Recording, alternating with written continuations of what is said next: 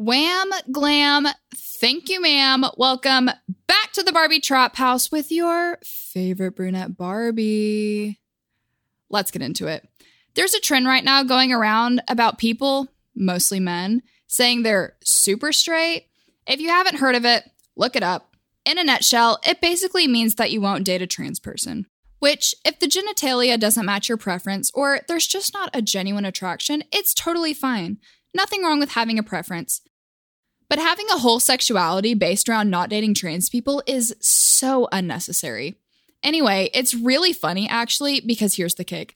I don't think any guy has had any more luck pulling biological women after identifying themselves as super straight. TikTok has birthed a ton of great trends, promoting some great things, but I digress. One of the biggest problems with TikTok is age. You see a super hot guy or girl and you go to their Instagram and boom, 15 years old. What are 15-year-olds eating these days? Like seriously, my friend saw this guy the other day and thought he was no younger than like 22.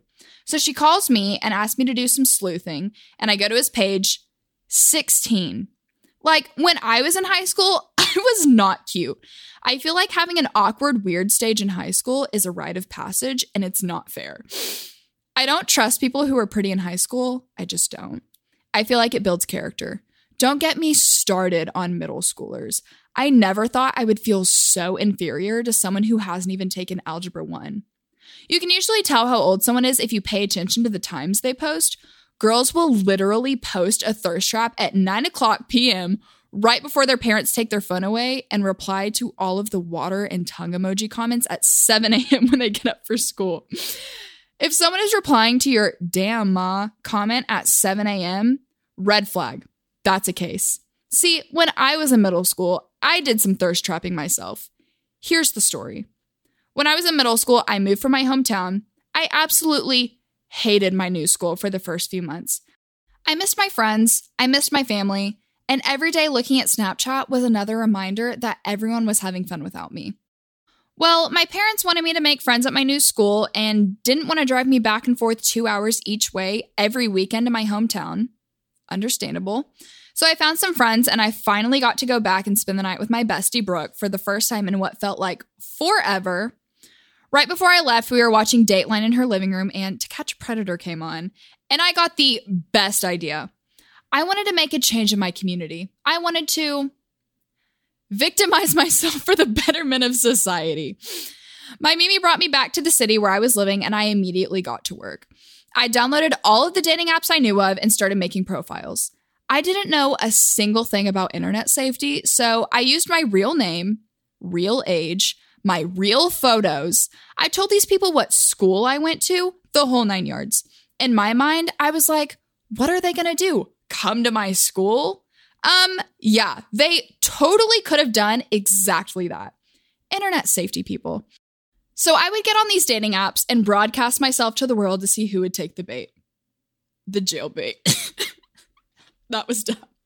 Anyway, so I talked to well over 20 men during this whole experience. I would talk to these men for weeks, months on end. One of the things I picked up on from To Catch a Predator was that an automatic ticket to the big house was sending an underage person explicit photos of themselves. So if they asked me to send pictures, I would tell them I couldn't take pictures like that or my parents would see them and get me in trouble or something along those lines.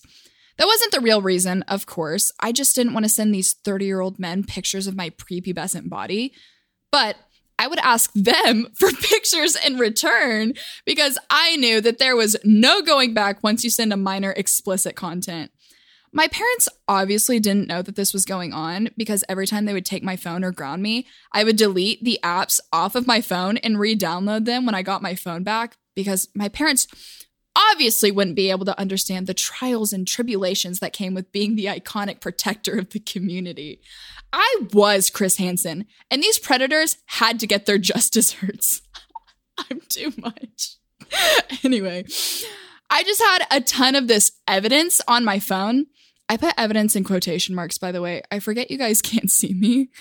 I say evidence in quotation marks because I had zero intention of turning these people in. I know. What the heck, Mackenzie? You're supposed to be catching predators. Why aren't you turning them in? Well, the answer is simple. if I told the police, then my parents would find out, and we couldn't have that. So this was my plan.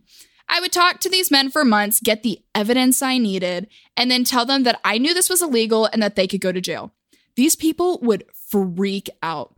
They would be like, what the hell? Are you going to call the police? And I would say no.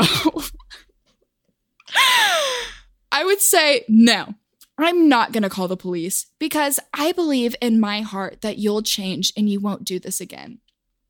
Keep in mind, these people knew where I went to school, and the only thing standing between them and a minimum 2-year sentence behind bars with a lifetime subscription to the sex offender registry list was a 12-year-old girl that said, I believe in my heart that you're better than this. Not gonna lie, I'm still surprised I didn't get capped in the parking lot after 5th period. After about 6 months of this, I ended up getting a boyfriend at the end of 7th grade and decided it was time to retire the badge and give up on catching predators. Sad day, I know, but every story has to come to an end, and as anticlimactic as that was, I actually had one of these predators reach out to me the other day, and by the other day, I mean 6 months ago, and asked me how old I was. They literally asked me how old I was now. I'm dead. I can't with these people. Thank you so much for listening to that crazy story. Here's some advice to take from this experience. Don't be an idiot, but if you are, use internet safety. That extends to the outside world also. Just be safe. Now it's time for a review. L. James K. said, so good. I didn't know I needed this, but I do. Listening to all the stories, the intro, and everything makes me want to know Mackenzie even more, with a smiley face. Thank you for the review. I appreciate all of my dolls that tune into the Barbie Trap House. If you want to hear your name in a future episode, be sure to leave a review. That's going to be it for this one. Make sure to subscribe and follow my Instagram, Mackenzie with 6 zeros. Peace up.